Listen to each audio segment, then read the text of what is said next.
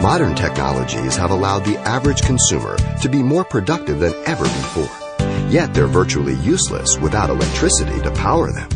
Pastor Xavier Reese discusses how as believers, we're powerless too without the empowering of the Spirit of God.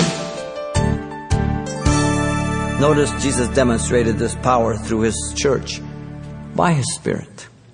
In Acts chapter 3, Jesus here directs Peter and John to heal the man at the gate beautiful. You know the text. He thought he was going to receive money. He says, silver or gold have I none, such as I have give I thee. In the name of Jesus Christ, rise up and walk. Jesus directed them and empowered them through a word of knowledge to heal this man. They were the instruments. Jesus did the healing. Power to heal. In chapter 5, verse 1 through 11, Jesus purified His church by His Spirit as Ananias and Sapphira. You know the story. Ananias, Sapphira, why have you lied to the Holy Spirit? To God, not man. And they both were struck dead. The power of the Holy Spirit, a word of knowledge to Peter. Something that he could not have known apart from God revealing to him.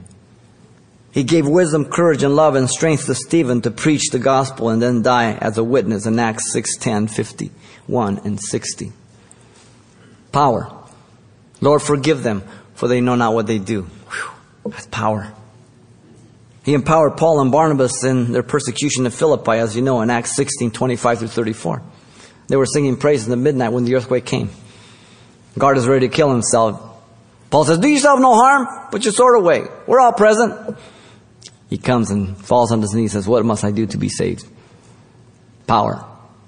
He enabled Paul to obey at Corinth in spite of his fear in Acts 18:9 and 10. As he was fearing for his life, and Jesus told him, do not fear. No one's going to touch you. I have many souls in this city. And he stayed there a year and a half. Power.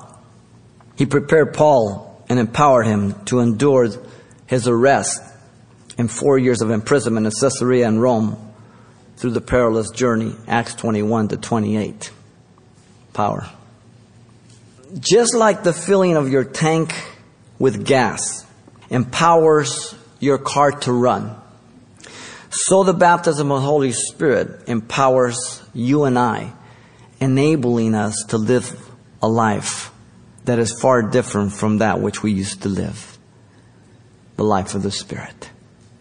Only as I am filled with the Spirit, only as I ask God to baptize me, to fill me, to come upon me, to be able to do that which I cannot do, to be able to do it in a way that honors Him, to do it in such a way that He alone is pleased to the utmost.